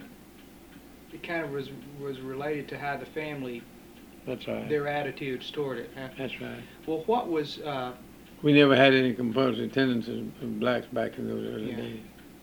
well where? And here's a question: in the late '30s, where did the Mexicans go to school? Now, did they go to special schools, or did they go right into the white school? What was what was going on? I recall in one or two communities we had little one-room Mexican schools, and they were closed up early. The one out here, right where Bastrop and Lockhart Road separate, I had a Mexican school there. And I had a girl come here from north somewhere. She married a local boy. Darn smart, that woman was brilliant as could be, and she's a big Catholic. And all those Mexicans were Catholics, and she went out there and said she'd like to be principal. She'd like to have that school, and we let her have it. Darn, she did more to help those Mexicans than anybody else, because she knew that they had the same eyes about church and things like that. But she didn't stay with him a few years. Her husband died, and she went back to New York, where she came from. But sometimes Mexican teachers were, you'd try to get a Latin American to teach in a Latin American school. Sometimes I get some that's pretty good, and then others are just a fill-in, so to speak. Was it generally pretty hard to do to get Yeah, it's hard to get qualified people to do it. in? Of their own race. Yeah. I didn't hire. I never knew of an instance where a white child to teach a whole Mexican school. Now, if it was mixed, the Mexicans and whites all went to the same school. They did that lots of times. Mm-hmm. Then the white teachers were hired there. Mm-hmm. So there were a good many schools where there was a mixed Mexican white. Yes. And did, Had more of that than they did the private Mexican schools. yeah. I don't recall, but 2 places where I had an active Mexican school, and they closed up pretty early. Yeah, well, I noticed there were few in this county. In Caldwell County, there seems to have been more of them for some reason. More Mexican schools. More Mexicans. It was quite common in Caldwell County in the period that I was interviewing teachers, say in the 30s, to have you'd have a little district, and you'd have that little district somehow trying to support they might have a one-room white, a one-room black, and a one-room Mexican school all in the same district. Yeah. And I just thought that, boy, that was costing those folks a lot of money to maintain. Yes, it was. It's bad. Yeah. Bluff Springs had a 2-teacher white school, 1 teacher negro school, and 1 teacher Mexican school. And the woman that taught that little school, she lives in Austin now. She did so devilish much for those Mexicans. She was a big Catholic, and they were too. And she was an outstanding woman here in town. Her husband, I think he worked in some state office here. Some county office. Wow. Well, were there any differences involved in dealing with the district, say the German districts and the Swedish? Say, Manor had a lot of Swedish families, you said? Or no, it was German. A lot of Germans at Manor district. A lot of Pflugerville's all German, mind you. Okay. Manor's mind you, all Swedish people. Now then, it's not that way so much anymore. Well, from your perspective as a county school superintendent, were those districts easier to deal with, or harder to deal with, or what? I didn't think so. I didn't see. I was faced with this problem when I went in office. This is politics, though. Mrs. Felder was a German. Mm-hmm. And Pflugerville was pretty well a German community, but there was 3 or 4 families living in Pflugerville that weren't Germans. One of them was Davis family, and I can't call it, three families. They were not German. They had a Methodist church over there. Most of them went to that Methodist church. The rest of them went to Lutheran church, were all German. And I'd been in Manor 8 years, and all those Swedish people. Mrs. Felter had a girl, her first assistant was a Swedish girl, and she was well thought of in this county. She was a fine person. She had far more influence over the school than Mrs. Felter did. Mrs. Felter was so much German. And the Davises and Blacklock, the 2 main families in Pflugerville community, lived back out to kind of like Round Rock, toward Round Rock. They were my personal friends, and they knew me and Manor all the time. And one of them saw me at a meeting somewhere. We didn't have a television and broadcasting then. We had to travel around and talk to communities. This fellow said to me, he said, "Papa, you're going to lose it. Pflugerville box. Miss Felter beat you in Pflugerville box because there's so many German." And he says, "I want a little German will vote her." Mm-hmm. And he said, "All of us non-Germans are going to vote for you." He said, "It's one of the things that happened." Well, now that happened the first time. However, of course, they said they had 1 or 2 German families in Manor, but there's a Manor there, one of them supported me. And some of them got, of course, that was politics. It said that Pop wasn't able to take Manor at box, but of course I got about 85% of it, 90%. But Well, I mean, the main box that told the tale was here in Austin, you see. But I don't think I got many German votes the first time I ran. Mm-hmm. Well, I mean, it's an elected office. It's a political office. Yeah, that's But the you trouble. essentially were involved But boy, after the first election. You really didn't have to worry too much about, if you were unopposed down through those years, you just could concentrate on doing your job. I paid no attention to it. Yeah. And one old German fella, after I'd been in office,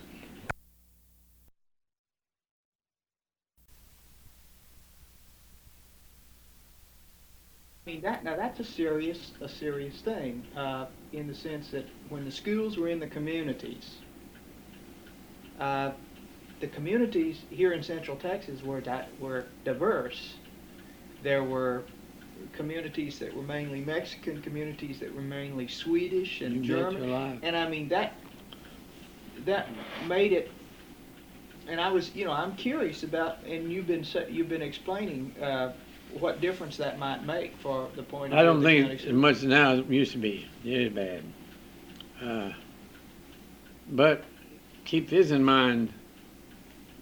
German people are clannish yet. Mexican people are clannish. Negroes are clannish.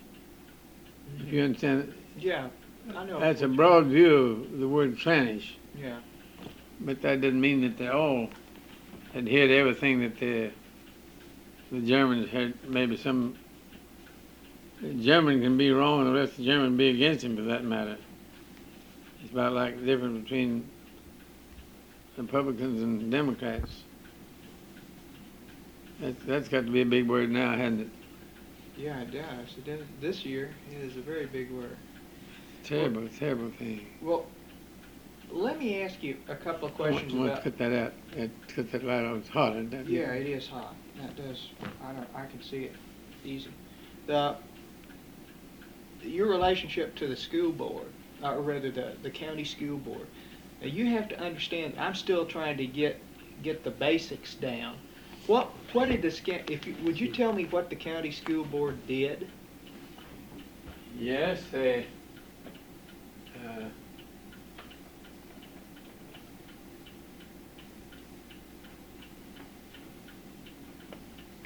didn't have much authority. And most of it was they didn't elect teachers. But take, for instance, the law that abolished, started to do away with common school districts that came below the line, had to be done away with disposing of common school districts. County board had all to do with that, and it became a question of district lines. They had a lot to do with that. Of course, it's on the map and they followed it out. But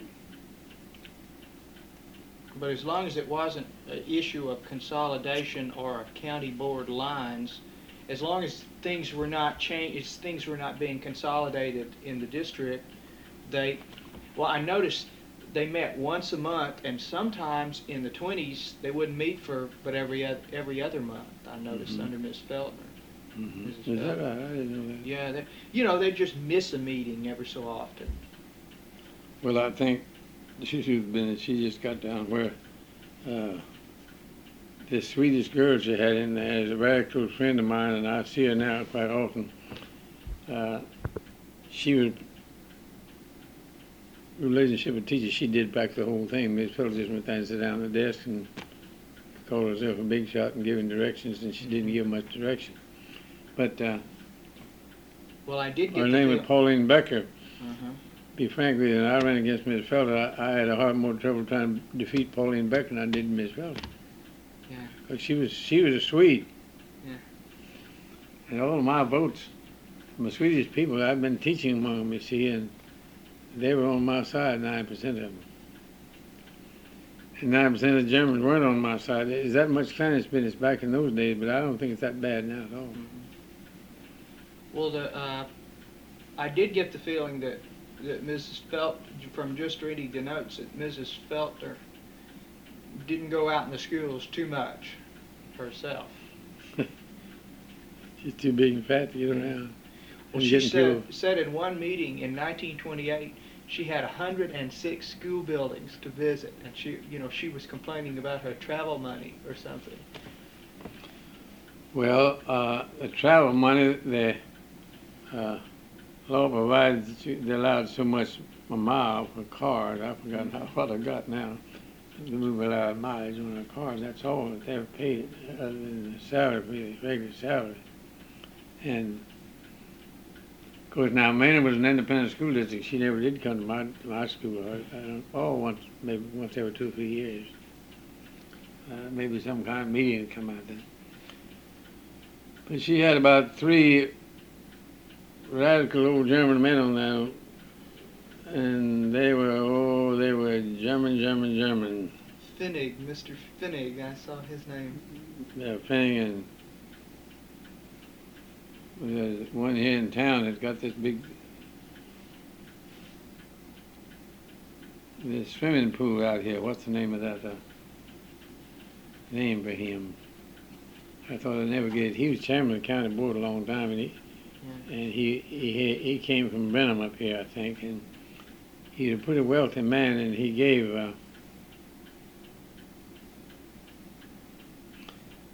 all that area at that swimming pool. He owned all that land around there, and he gave it all to the city. He said he'd give him every bit of it if they'd name it for him. I can't call that name right at all, like so as I'm getting old.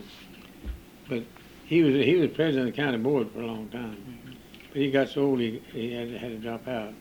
So there was kind of a German slant to the school board. County school board was sealed up. There's a man from Pflugerville and a man from there, and then there's one out here in the east of town. I've forgotten his name. Those 3, of course, this old man, doggone, I can't say his name. He'd gotten too old and got off the board before in fact he died. He was, all that big swimming pool out there is named for him. I wish I could help, but I don't know. Oh, I can't say it. Old age has got me. But well, I can't think of names myself. So. Of course, after I got in the board and working with some of those Germans, I didn't have only one. They put a young man on the school board from Pflugerville, and he was one of these hot-headed people who wanted to rule everything, and he got to be a little dictatorial of what he wanted to tell me what to do. And I guess I kind of let my Irish get away with me. One day in the board meeting, he said, I think you ought to go do so and so. I said, now, wait a minute. I don't think that's into your business. That's according to the law, that's all under my jurisdiction. I'll do that like I see fit. If I need any of your help, I'll call you. Mm-hmm. He never did come back. He resigned from the county board. Mm-hmm. That's all he want to do. If he can come down there and boss things, he didn't want to stay there. Mm-hmm. And some of the board members said, one man says, I'm damn glad he got mad and quit. One of the other board members said that. I didn't comment. I just let it know. Well, so He had two sisters now that had married in Oldham. A friend that I knew, and those two sisters, one of them called me on the phone and said, I knew he'd putting his mouth in where he had no business and you had to straighten him out, and that's why I come to get mad. I said, Mr. Popham, we don't blame you. We blame him. He can't get along with his own folks. Yeah. But now why did Pflugerville, and I told the Pflugerville people, I said, now, this is a county-wide situation, and since we don't have any boards and people on board for Maine in that district, and I said, there's thousands of people in northwest Austin, and I can easily find a board member over there, and I'll run one if you fellas want to start running this German and Swedish business. I'm not interested in it. They let me alone. They don't. They wouldn't bother me anymore.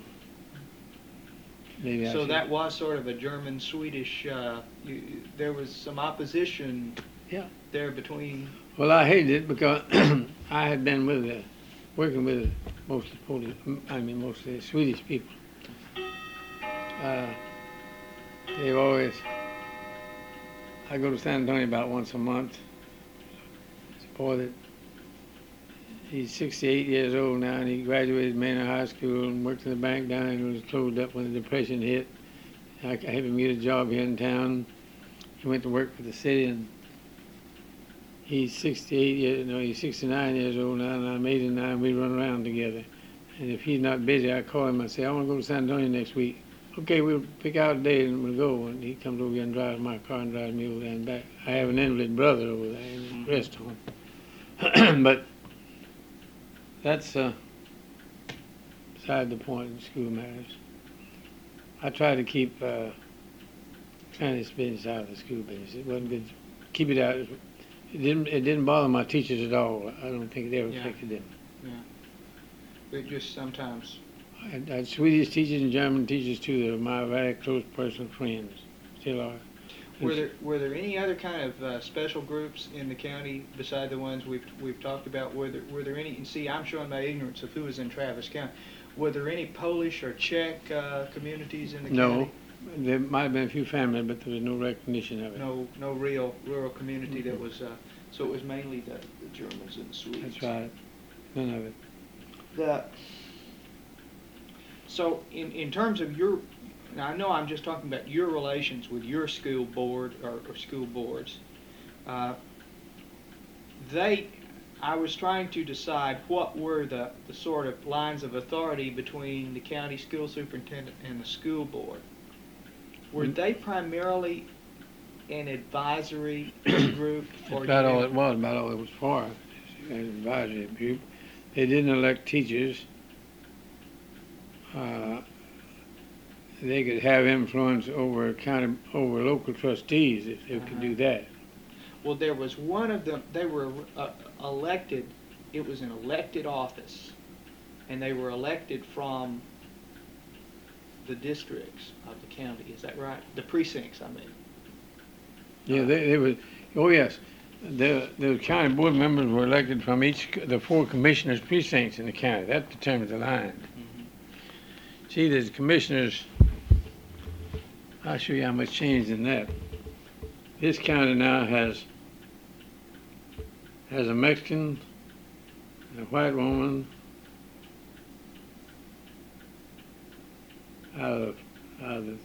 there's 4 commissioners and a county judge that make up the commissioners' court. Mm-hmm. There's 1 lady on there now and 1 Mexican. When I went in the office, commissioner's court, and everybody thought about a woman running that would have been crazy. They thought about a Mexican. The Mexican didn't even vote. Mm-hmm. Let alone get elected to There they are. the office. And a woman is the duty of the commissioner's court has changed considerably now from what it was then.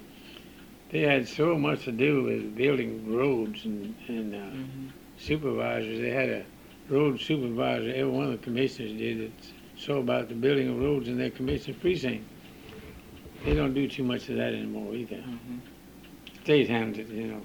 Well, would the county board member that was from a precinct, did he have a special relationship but with the schools in that precinct, or what?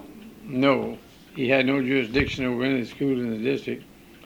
He represented the schools in the district, say the county commissioner precinct 1, 2, 3, and 4.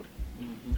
All right, if he was elected to the county school board on commissioner precinct 1, he had no jurisdiction over schools in that particular community. Commissioner had nothing to do with it except just friendly basis. But I mean, in an informal way, did the schools in that district tend to try, the trustees of the school districts in his precinct tend to try to work through him to bring matters before the general board? I mean, They'd work to get road work done by him. They'd do that. Yeah. They want to get a road improved in their community. The local trustees could do that as friends, working with the county commissioner of their precinct. Well, I'm thinking about the school member, or the county school board member from that precinct. I was trying to get at whether he had some kind of special relationship with the school districts in his precinct, or whether they would come to him rather than going to you or going to another school board Oh, member. no, I never did see it. So, okay. I tell you the truth, the longer I was county superintendent, the less work was done by the county board. Mm-hmm. When county consolidation did away with so many districts, you see. Mm-hmm. And they were, when I went in office, a county board member in the community, everybody in the community knew him and knew he was on the county school board from representing their district. If they wanted to do anything on the county wide, they'd come to me with it through the county board, or vice versa. The county board would come to me with it.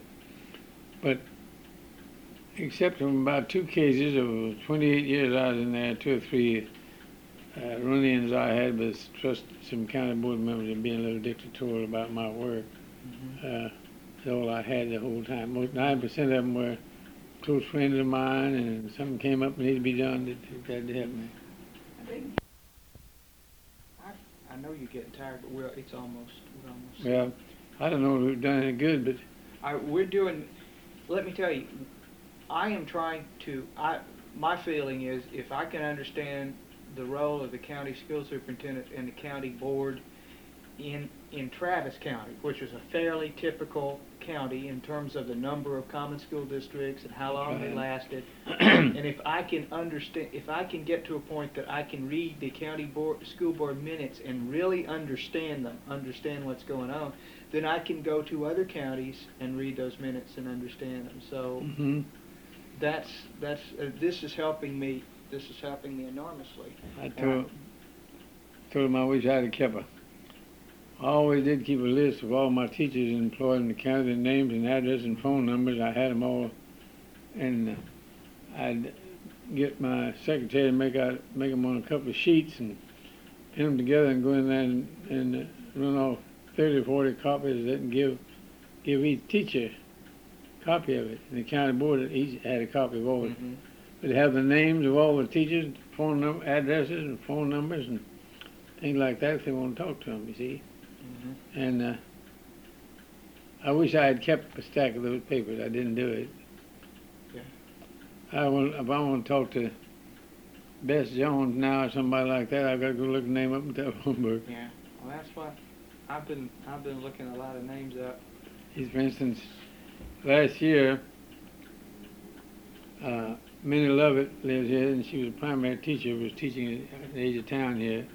She finally wound up teaching in the first grade at Popham School about 12 or 15 years before she retired. And I used to tease her and get away from kids. I'd say, Miss Lovett, aren't you ever going to get out of the first grade? She said, I'll never make it. She didn't want to make it. Yeah. She was just an expert in it. And Ms. Patton moved in here. Her husband been a former superintendent. He got out of school business. And she came to me from some West Texas county, and I had a letter. She had a letter and came to the county and handed to me and said, a letter was from some of my personal friends at the school she came from out there.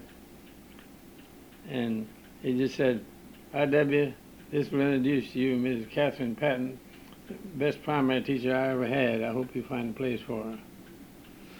And the funny thing, there was a vacancy in Popham School, and I just picked up the phone and called the principal out there. And I said, Putnam, you haven't filled that vacancy in primary? He said, no, I haven't. I said, don't fill it till this lady comes out there. She'll be out there in a few minutes.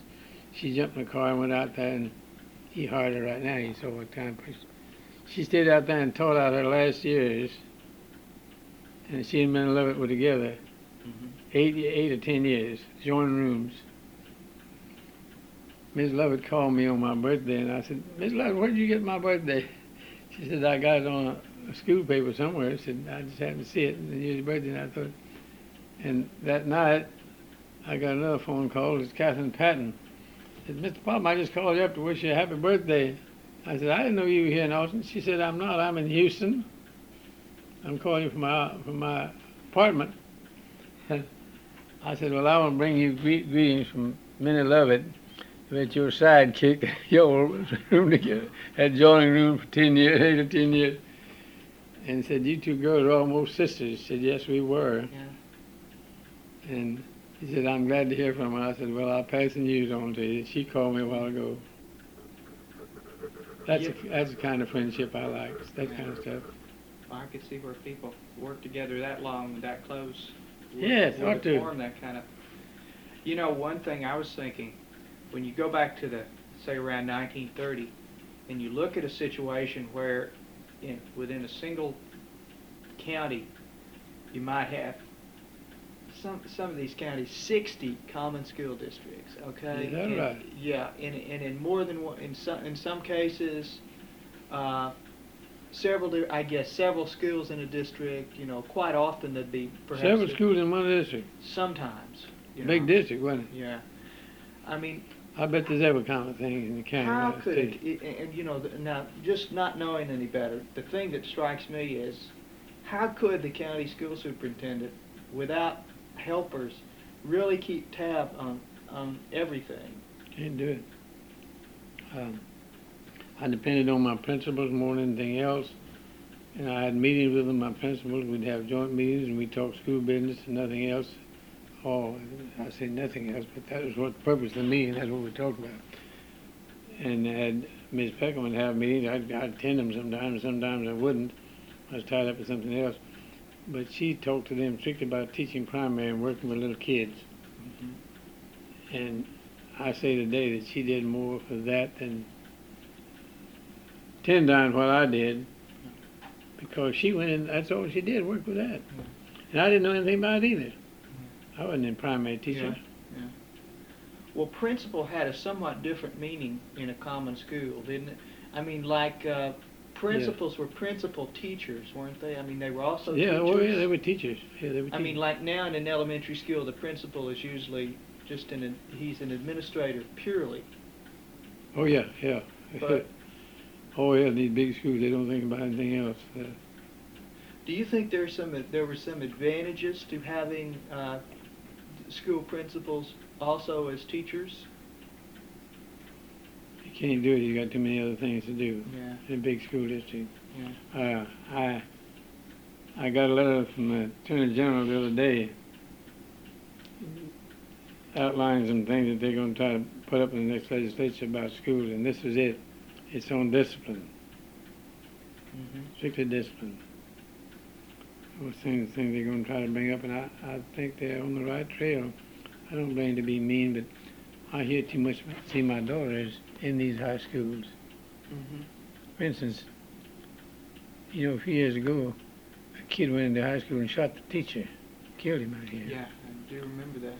Well, a year after that, or sometime after it, Jill said she was in the school and Mexican boys up walking around acting smart.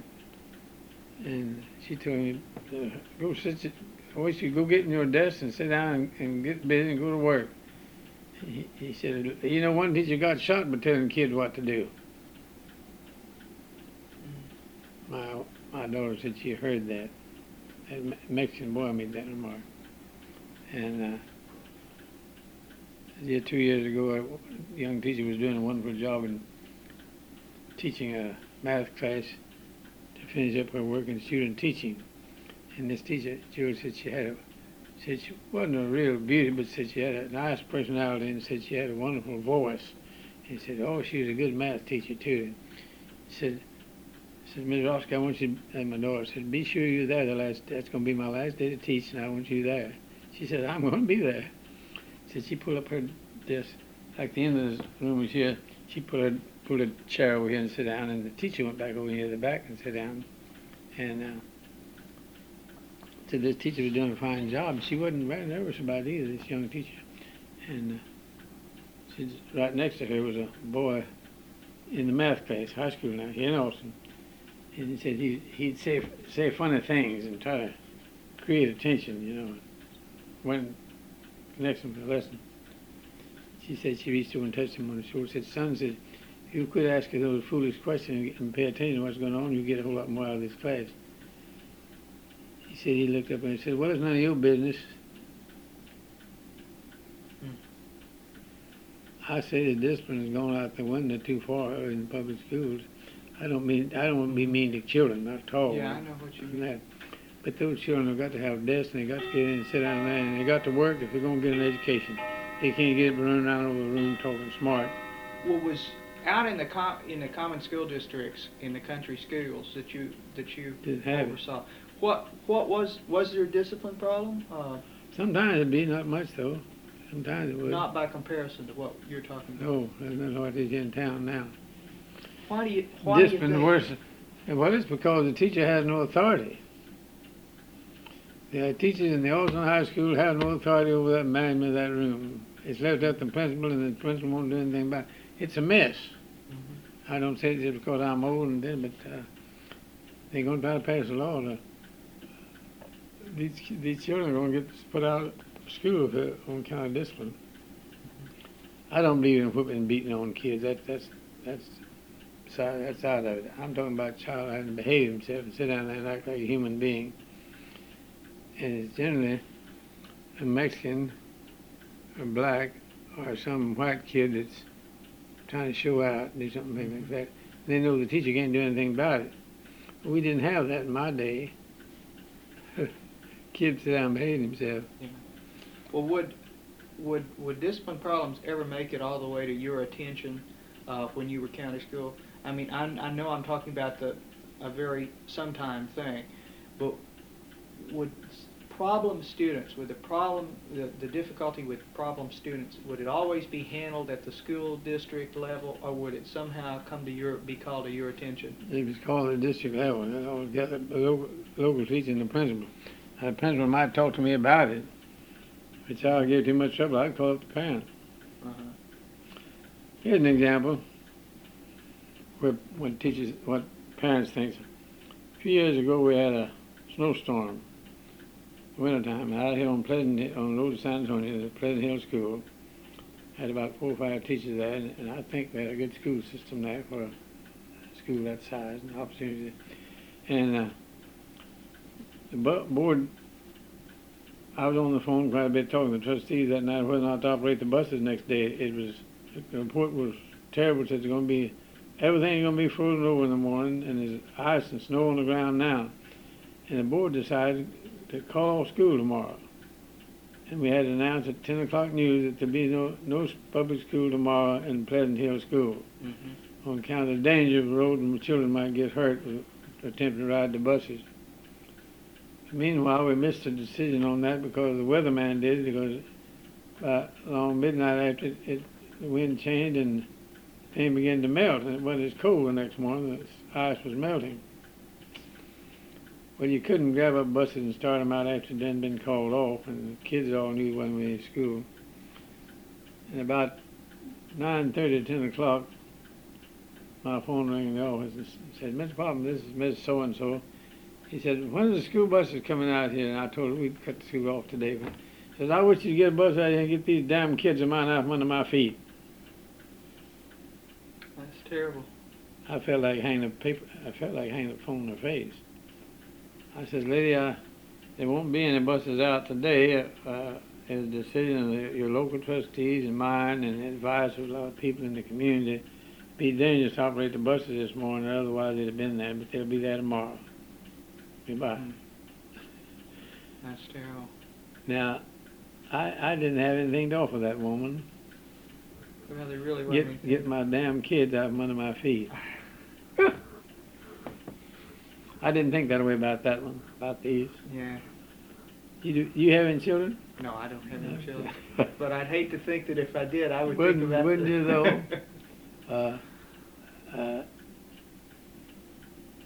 When my wife took sick, passed away 4 years ago, we was here in this house, and she figured that that thing was going to get her before some day before. She said, "Well, now, as long as you live, now you do what you can to help Joe and Bill with those 3 kids there that live right there. They were all here then. No, Billy wasn't. Billy was in California.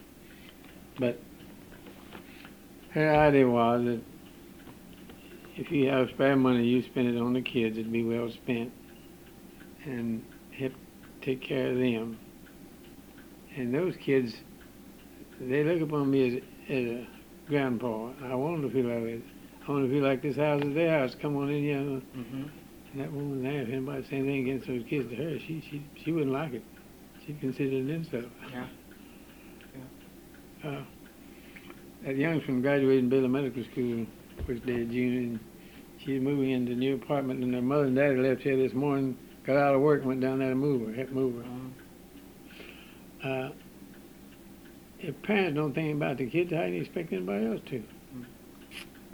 Well, do you think that generally in the country school, in the small districts, in the smaller schools, you know, the ones that you were administering, that the parents were closer to the school than they are in the big city I schools? sure do. I think they were closer to the teacher and closer Yes, to the. I think so. Yeah. Well, maybe that explains. I mean, the lady's attitude that you're telling me about was it was a rare attitude, was it not, at the time that you're talking about, the Pleasant Hill lady? Mm-hmm, mm-hmm. But maybe that attitude is a lot more general today with regard to I think it is. I think the parents look upon the school, too many of them like it. It's just some place to dish our kids out of the way, and they don't let the teacher do it. I don't give a damn if they don't run anything, let it go. They don't worry about it. Yeah. Well, kids like that in general don't turn out too good, too. You know that. Yeah. If I had come home and told my daddy that I had sassed the teacher when I was a boy, he'd have busted me with a paddle or something. That's a different world, you see. I walked 2 miles to school. There's some Texas history to it. The Wright family lived next to my dad's place. Dad had about 400 acres a year.